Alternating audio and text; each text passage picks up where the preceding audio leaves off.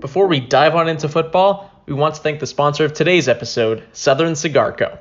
Southern Cigar Co. is a premium cigar subscription service founded with the goal of connecting cigar lovers around the world with nothing but the best smokes. Heading into a cigar shop and choosing from a vast selection can be a daunting task. Southern Cigar Co. has developed a service that takes away the worry and the hassle while providing you with premium cigars every single month. For under $40 per month and free shipping within the United States, Southern Cigar Co. will ship 4 of their finest cigars right to your door, with the first box of every subscription including a triple torch lighter, a double guillotine cutter, a Boveda humidity pack, and an informational card displaying everything you need to know about your newest cigars. There's no better pairing to Sunday football and your favorite bottle of beer or glass of scotch than one of Southern Cigar Co.'s top-of-the-line smokes. With the holiday season right around the corner, the world's best cigar subscription would make the perfect gift for the cigar lover in your life. Head to southerncigarco.com and enter code PUTB for 10% off your first order. Again, that's southerncigarco.com and enter promo code PUTB for 10% off your first order. And now, back to the football.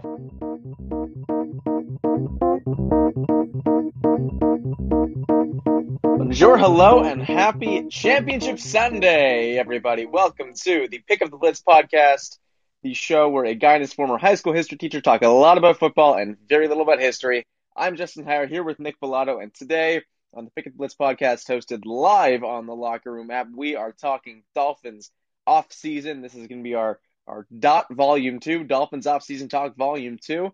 Talked a little bit of draft last week, talked a little bit of free agency, a little bit of coaching search, and there's a lot more of that to discuss this week. But as always with our Dolphin-centric episodes, Nick, I'm tossing it to you first. What do you want to jump into from the get-go for our second volume of DOT? Can we, for the, the 40th time, and what will not be the last time, talk about this whole Deshaun Watson development that has been taking place for yesterday? I think it was yesterday or 2 days ago. There was a tweet that went out. ESPN's doing a great job keeping it front and center. Why not? Yeah, we might as well jump into it, right? I don't remember if it was Adam Schefter. It was somebody saying that the Jets are the preferred destination of Deshaun Watson, and then the Dolphins are the secondary choice. So I guess what are your thoughts based on the most recent kind of reportings that we're seeing on this, where it seems pretty clear? I just saw this morning that Adam Schefter was tweeting that it doesn't really seem like it matters who the head coach for the Texans is. It sounds like Deshaun Watson's out regardless of who they hire. What do you think about this fact that if Miami doesn't make a play for him, he could end up with the Jets, which is probably the worst case scenario for Miami, right? How do you feel about that as we've gone now 2 weeks almost into this conversation? Yeah. So I have a lot of thoughts and feelings on this whole Deshaun Watson saga. Honestly, outside of the chances he goes to Miami, I know you and I have talked about that quite a bit as to whether or not it's the right way to rebuild, and does it even matter because he's a superstar. So let me, start off by saying, and preface this with, I have a lot of respect for, Adam Schefter and Chris Mortensen. These guys have been doing NFL reporting for a very long time, guys with a lot of prominence, guys with a lot of respect in the industry, and obviously with a lot louder and larger voices than you and I have. But it really is starting to feel like every other day we're getting another Deshaun Watson headline, and they all are kind of saying the same thing. They're worded differently, and they might come from a different angle, but it seems as though we're just getting the same story over and over again just to keep this particular piece of news going and in the cycle over and over and over again. And it's getting annoying. We get it. He's not happy. He might go somewhere. He might not. Teams are calling because he's a superstar. Why wouldn't they call? And that's it. Whether or not the new head coach is going to have any bearing on Deshaun Watson's status in Houston is, it's almost like it's like a no duh, and the coach may keep him there. It may not. He may be happier. He may not. He hasn't even talked to the coach yet. We don't even know. We don't even know how he would react. So it's getting kind of frustrating, in my opinion. There are these guys talk show hosts, Dan Celio, he's on Twitter with 15,000 followers, tweeting that the Dolphins are already offering a certain draft package to Houston, and then other people are saying this is complete and total bullcrap. It's everyone's just trying to keep it front and center just because it's such a large piece of news, and it's frustrating me a little bit. Like that report that you were talking about, it was from Armando Salguero, the Miami Herald reporter, about the Jets being Watson's first option, and then Matt Miller came out. Matt Miller, of course, of DraftScout.com and an insider, and said that report is not true. That his sources are saying it's not true. We're getting the same things from everyone just to keep this news front and center. I don't know if you can tell, and I think a lot of Houston Texans fans too. You said, I don't think you can tell. I'm assuming that you said you're a little upset about this whole conversation because you kind of went out on my end. So I don't know what you're upset about. Oh, did I go out? I'm assuming what you're upset about. I don't actually know what you said. Wait, where did I lose you there? Let me get back on You gave me the, I don't know if you can tell, nothing, yeah, and the Houston Texan fans. So I'm assuming it was something along the lines of you're over it. Yeah, I mean, do you not feel the same way?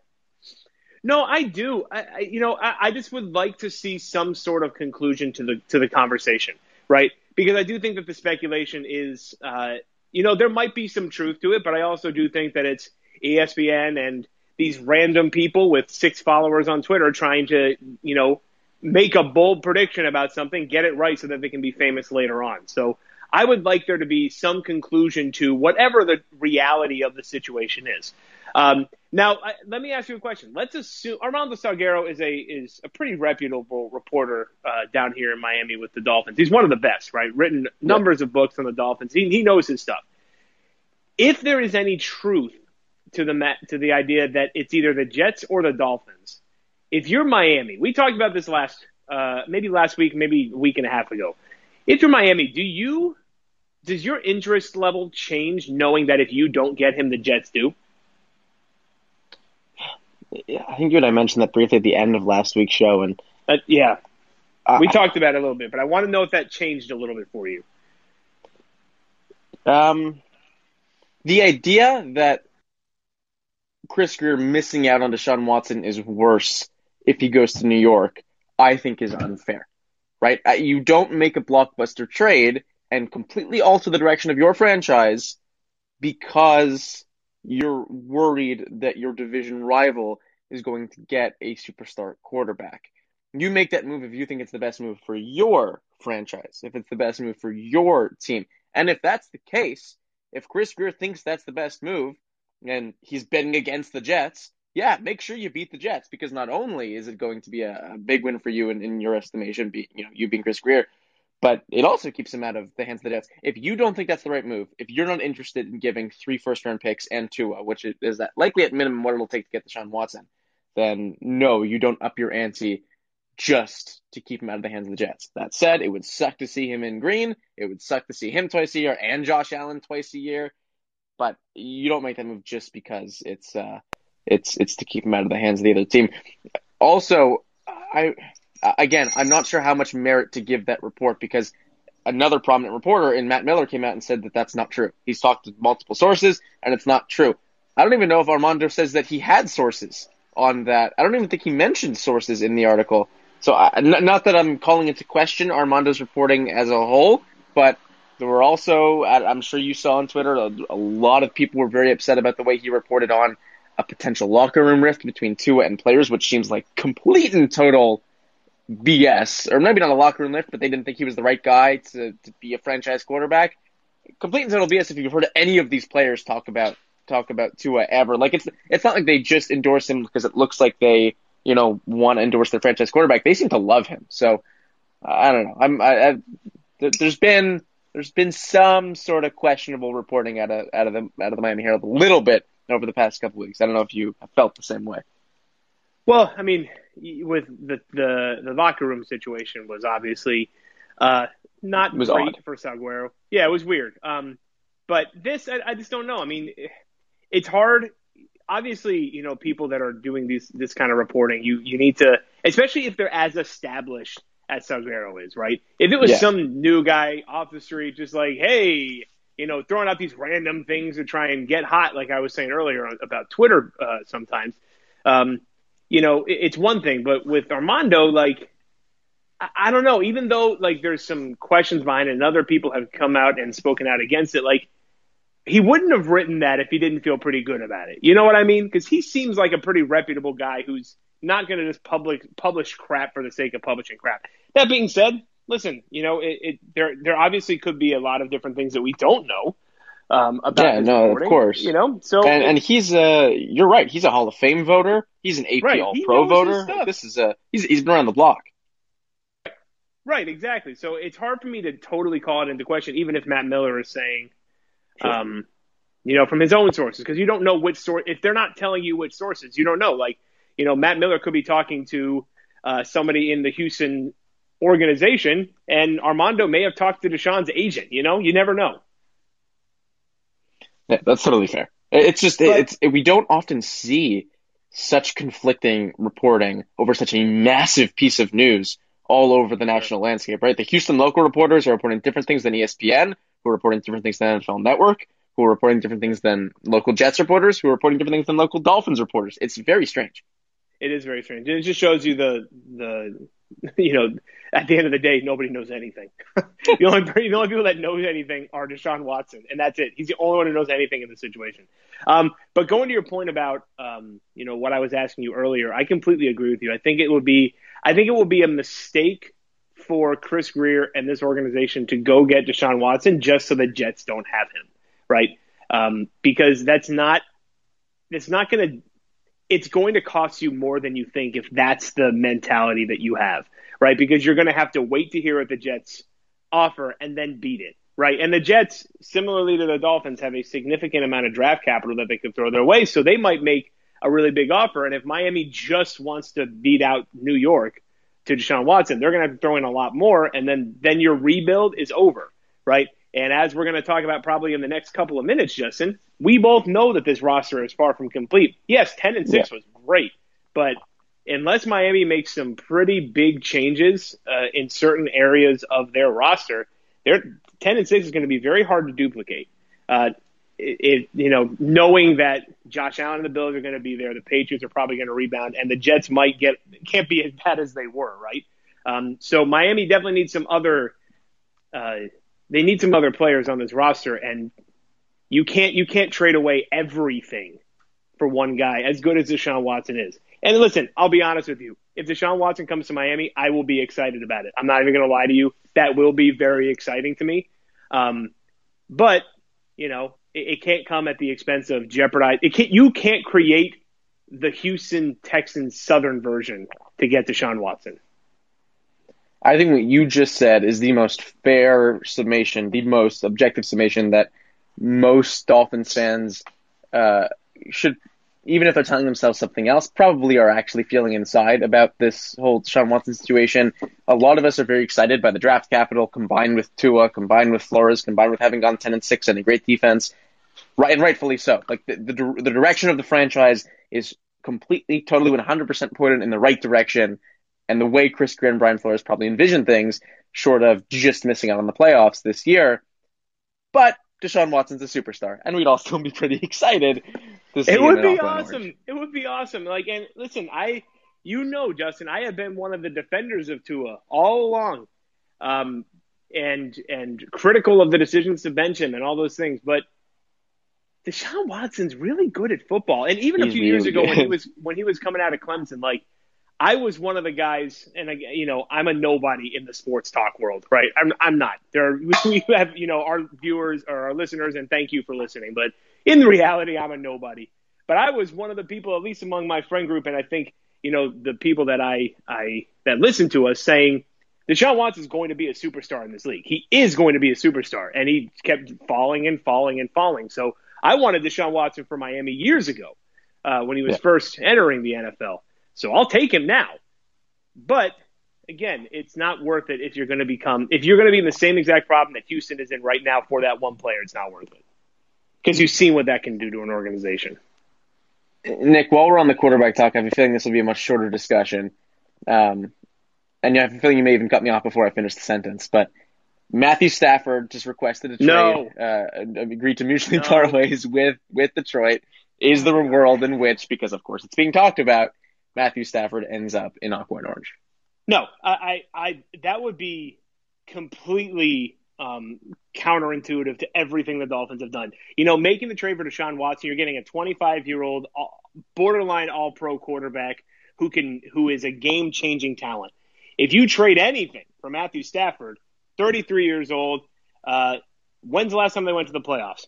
Exactly. Right? When's the last time he finished the season healthy? Exactly. Right? Matthew Stafford, go to New England. Have a great time in New England. Go to San Francisco. Have a wonderful time there. But don't come to Miami because there is no logic behind that. There is logic behind Watson, none behind Stafford.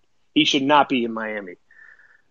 I agree. And I agree with no disrespect to Matthew Stafford. He's one of the toughest, grittiest, and best quarterbacks in the NFL. He's certainly right in that top 10 range.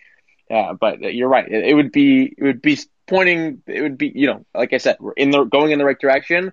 Trading for Matthew Stafford would be very much veering off the road for a move that wouldn't make a whole lot of sense and wouldn't jibe with what the Dolphins have done and built so far. And in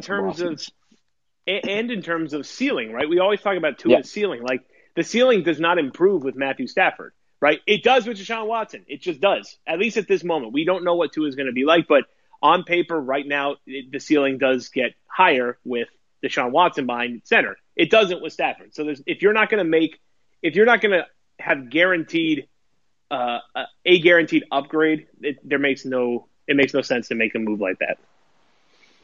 Yeah, the floor moves a heck of a lot higher with Stafford, but you're right. The ceiling, I think, is, and it's tough because Matthew Stafford has shown over and over again that he's a great quarterback. It's the age. It's the age for me. It has nothing to do with Stafford. But it's the age and it's the injury proneness, right? We talked about it to his injury issues, but Matthew Stafford has missed a lot of time in his career because of injuries. He has not been able to carry a team, right? And obviously a lot of that goes into poor draft decisions and poor coaching, which, granted, the Lions have had a lot of over the course of his career. But Matthew Stafford is a guy that just puts up gaudy numbers and doesn't get anywhere. I think of him the same way I thought of Kevin Love when he was still with the Timberwolves many, many years ago, right? A guy who put up insane numbers, and because of those numbers, he was a consistently top 5 type player, but his team sucked. And at the end of the day, I don't want a guy who his team sucks when he's out there. You know what I mean? That's a totally fair way to put it. Trevor would certainly appreciate the NBA reference there, for sure. Oh, I missed that. That was always his thing. Right. So I'm sure you'd appreciate that. So let me shift this in a different direction here. I want to do a little bit of a fun game. We'll turn this into a bit of a series. I think it'd be cool to do like three of these per episode over the next bunch of episodes. Retain, resign, or let walk is what we can call this game. So I have the list of impending Dolphins free agents. Obviously, free agency coming up in about 2 months, in mid-March, maybe closer to a month and a half. And the Dolphins actually, for the first or second time in a bunch of years, don't have a ton of really marquee free agents that the team will think about re-signing or extending or whatnot. But there are certainly some fun names to go over here, some key role play guys that I think will certainly cause Chris Grier and Brian Flores to have to do some thinking about whether or not it's worth using their salary cap to retain some of these guys, keep the chemistry going, or look for other free agents that are going to be in the pool from other teams. So let's start with, I think, what is the biggest name on the list, and certainly would have been a bigger name had he played for much more of the year. Davon Godchaux, Dolphins defensive tackle. This is a guy who the team took in the 5th or 6th round of the draft 4 years ago, who really turned into a diamond in the rough, one of the team's best defensive linemen over the past half decade, and now is going to be a free agent. Missed most of the season with a torn bicep, was hopefully going to be able to come back for the stretch run, but couldn't, was potentially going to play if the team made the playoffs, but they obviously didn't. Now you have 2 young guys in Christian Wilkins and Raekwon Davis, the team just drafted. What do you think that means for the future of Davon Godchaux? So just to clarify the game that we're playing, when you say retain, we're talking about some sort of tender franchising situation? No, sorry. So re-sign, like should the team sign this person to a new contract because they are a pending free agent? I'll specify, I guess, Davon Godchaux is an unrestricted free agent. That means the team either has to sign him to a long-term deal or let him walk. There will be a couple guys that will go over that are restricted free agents or exclusive rights free agents that, then tenders will come into play, and I'll explain those different tenders and how they work and the cost and whatnot. But Davon Godchaux, unrestricted free agent, he would need a long-term contract or a short-term contract, but a new contract to stay on this team, likely for a good deal of money. Okay, just wanted to clarify. So I'm actually, and I love Davon Godchaux. I think that he's been great, but the developments that you saw out of Raekwon Davis, who was one of the better defensive linemen over the course of the season in the NFL, right? Not just and as a rookie, I think has made Davon Godchaux a bit expendable, right? You consider the fact that you still got Christian Wilkins on the roster, who's a great run defender. Davon Godchaux really is not much of a pass rusher, so he's a little bit one-dimensional in terms of the game that he brings, although he is very good at stuffing the run. But I think you see potentially more upside at this point with Zach Sieler and Raekwon Davis. So unless they can sign him to a low deal, maybe a 1-year prove you can come back from injury, because he's another guy who's also been injured the last couple seasons. If you can sign him to a 1-year deal where he can prove it, I'm cool with that. If not, I think I might say let him walk. Wow, really? So I'm actually surprised you said that, because I know you're a Davon Godchaux fan, and you're also a huge someone who preaches building through the trenches. But I was very ready to disagree with you, but I agree with you. I don't think Davon Godchaux. I was ready. I don't think Davon Godchaux, I can tell. A contract extension makes a ton of sense for the exact reasons you mentioned. You have Zach Sieler, who you just extended. You have Raekwon Davis, who was a very pleasant surprise as a rookie, the team's best rookie pick so far in terms of production, and Christian Wilkins, who's been very steady for the Dolphins so far as a first-round pick. So I don't, think it makes a ton of sense. It's unfortunate because had Godchaux stayed healthy, he might have proved that the team that he wasn't expendable. The team really did need to keep him, but I think Godchaux will be getting over $10 to $12 million a year in an extension. He was very productive as a run stuffer for the better course of 3 seasons for this team. But I don't think that contract, I don't think that money is going to come in Miami either. But I could see the team negotiating with Godchaux. I just don't think it'll click, because I think he'll want more money than Chris Grier is willing to give. No, I completely agree with you. I like I said, I love Godchaux, and you know me, like you just said, I'm a firm believer in the trenches.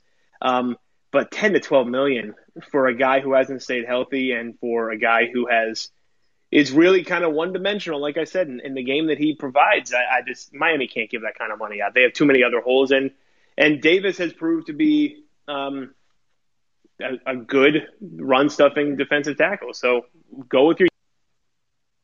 So let me turn you to another guy who's coming off injury, someone who just signed a 1-year deal to move from New England to the Dolphins in linebacker Elandon Roberts, going on 27 years old, also an unrestricted free agent. He signed a 1-year, $2 million deal to come down to Miami, almost like a prove-it deal as well, because someone who didn't have a huge role in New England and had a much bigger role in Miami. What do you think of Elandon Roberts? I think he actually falls into the same category as Davon Godchaux. In moments you saw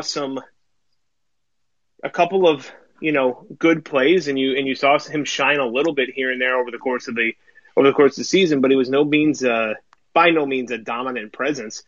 I think Miami might be better suited to draft a linebacker early on in this coming draft than to keep him, again, unless you get. So I want to give the caveat that for the majority of the players that you're probably going to throw my way, my answer is going to be, if it's a 1-year deal, another 1-year contract, why not?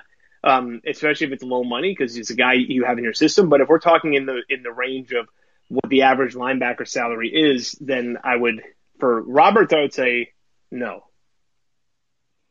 So this is what I'm torn on. Elandon Roberts had the whole linebacker core, actually. I don't know if you noticed, but during the course of the year, the snap counts for these guys varied tremendously. Like, Jerome Baker was an every down guy for more than half of Miami's games, but then there were a couple of games where he was more like 40 to 50% of snaps. Elandon Roberts fell into that same category, obviously with more of his games being on the lower end. But I mean, against New England late in the season, he played 84% of the defensive snaps and was key in stuffing the run against the New England Patriots and Cam Newton when the Dolphins had that win in Week 15. In in week 12 and 13, he played 33 and 15% of snaps respectively. So definitely a guy who was a role player depending on the game plan, but was pretty important in games where Miami had to defend the run against run-heavy offenses. Landon Roberts in particular, I mean, you using your caveat, I like the idea of bringing him back another one-year deal. He suffered a bad injury at the end of the year, didn't get to finish the season with the team, and Brian Flores loves the guy. The teammates seem to respect him, and he is very good at defending the run. He's a liability in pass coverage, but when you put him out there for obvious rundowns, I do like what he brings. So I'm going to say re-sign if you can get him on a low one-year deal using your caveat there. Okay, I'm going to bring us to our final re-sign or extend or let walk. Come up with a better name for the segment, but I have a feeling I already know your answer on this one. As sad as it makes me, and moving us to the offensive side of the ball, Matt Breida, running back, going on age 26 Goodbye, Sunday. Have a wonderful day. Okay, it's been fun. I'll see you later. You've done nothing for me. Miami needs a whole new running back room. No, I lied. They do not need a whole new running back room. But Matt Breida is not part of the future. See you later. It hurts. It pains me, Nick, to hear you say that. And anyone who's listened to the show all season knows I like Matt Breida. But as fun as it is to watch him with the ball in his hands, the coaching staff clearly did not trust him enough to put the ball in his hands very often over the course of an entire season where the running back room really suffered from injury. So, listen, if that's the case, if he couldn't break in when, Jordan Howard was cut and Myles Gaskin went down and Salvon Ahmed was hurt, then, if you're bringing in DeAndre Washington to play ahead of him, then that tells you, I think he could be successful elsewhere, but not with Miami. And that's the thing. Like, you're saying they didn't put, every time he did touch the ball, it wasn't good, right? And that's kind of on him. And okay, most of it's on him, right? Because the offensive line wasn't the greatest in terms of run blocking. He did have some very productive games. But by whose standard? By what kind of standard, right? He didn't do anything. Yards per carry. He didn't do. Okay, so that doesn't how many carries did he have over the course of the year? Yeah, so there were one or two games where he got 10 to 15 plus carries and averaged a very healthy amount, but the other games he was used in spurts and never broke out enough to earn more touches. I'm not defending him. I'm saying that it's on him, that he did not earn the trust of the coaching staff to get more carries. I do think he could be successful elsewhere because he was very successful in San Francisco, though obviously you have to know that Kyle Shanahan is there running that offense, but he'll stick elsewhere. He'll get another deal. It's just the experiment is over in Miami. Yeah, I agree. If you can't beat out undrafted rookies like Salvon Ahmed, then there's something, you're just not gelling with the system. So I think Matt Breida is man, we were 3 for 3 on nose today, weren't we? Well, I guess I was 2.5 because if they can get a Landon Roberts on another short-term cheap deal, if it's another 1 year, $2 million deal, sign me up. I think he'll probably try to get more than that after having had that, prove it year this year. But I guess we'll sort of see. We'll sort of see with that. I mean, when the team traded for DeAndre Washington, that was it. That's how you knew. You were like, Matt Breida is not. If the team thinks they need to make an in-season addition through trade for a guy that is not the future in DeAndre Washington, then the writing was on the wall there for Matt Breida. Couldn't agree with you more. Alrighty, I know we'll have a bunch more fun ones here to run through, but I think we'll keep it at 3 per episode just to keep it interesting and for us to have some Dolphin-centric free agent talk. We can speculate all day on whether Allen Robinson, Chris Godwin, or Kenny Golladay will be coming in, but this gives us a bit of a Dolphins focus to free agency as well. So we'll extend this into other episodes as well. Anything else you want to jump on, you want to cover before we pause this till next week and get ready for the games on Championship Sunday? So for me, the only other thing I wanted to talk about was draft stuff, but I think we should table that till next week. Sure. Let's get, we got some big games here coming up. So let's get ready for them. Yeah, let's go put some extra beers in the fridge and be ready to roll. I love it. So we'll have a lot of actually draft conversations to talk about. Everyone look forward to that because the Senior Bowl is coming up. The Dolphins, obviously, the coaching staff is going to be there. Brian Flores and company.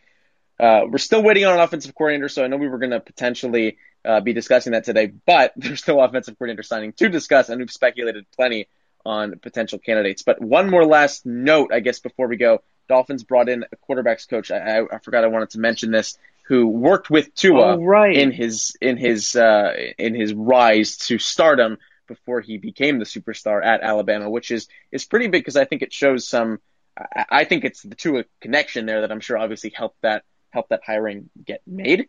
I'm sort of walking around the name because I'm blanking on it at the moment, but Charlie Frye from the college ranks. Yes, thank you, Charlie Frye. Right. So I think that's definitely good news for Tua's development, and it wouldn't surprise me if it means the team already has an offensive coordinator in mind, but either the guy's in the playoffs so they can't sign him yet, or they just haven't worked out the contractual details because you don't really start rounding out your offensive staff until you have your offensive coordinator. But that remains to be seen, and I'm sure we'll be covering that as the team makes more coaching-related announcements over the course of the next week or so. Yeah, and I think Frye is an interesting choice because, like you said, I think for this offseason, it needs to be, assuming there's no trade for Deshaun Watson, it needs to be focused on how do we bring out the best in Tua. That includes bringing in coaching staff that has worked with him in the past, if they're available, and getting him some weapons he might know. Hello, Devontae Smith. Exactly.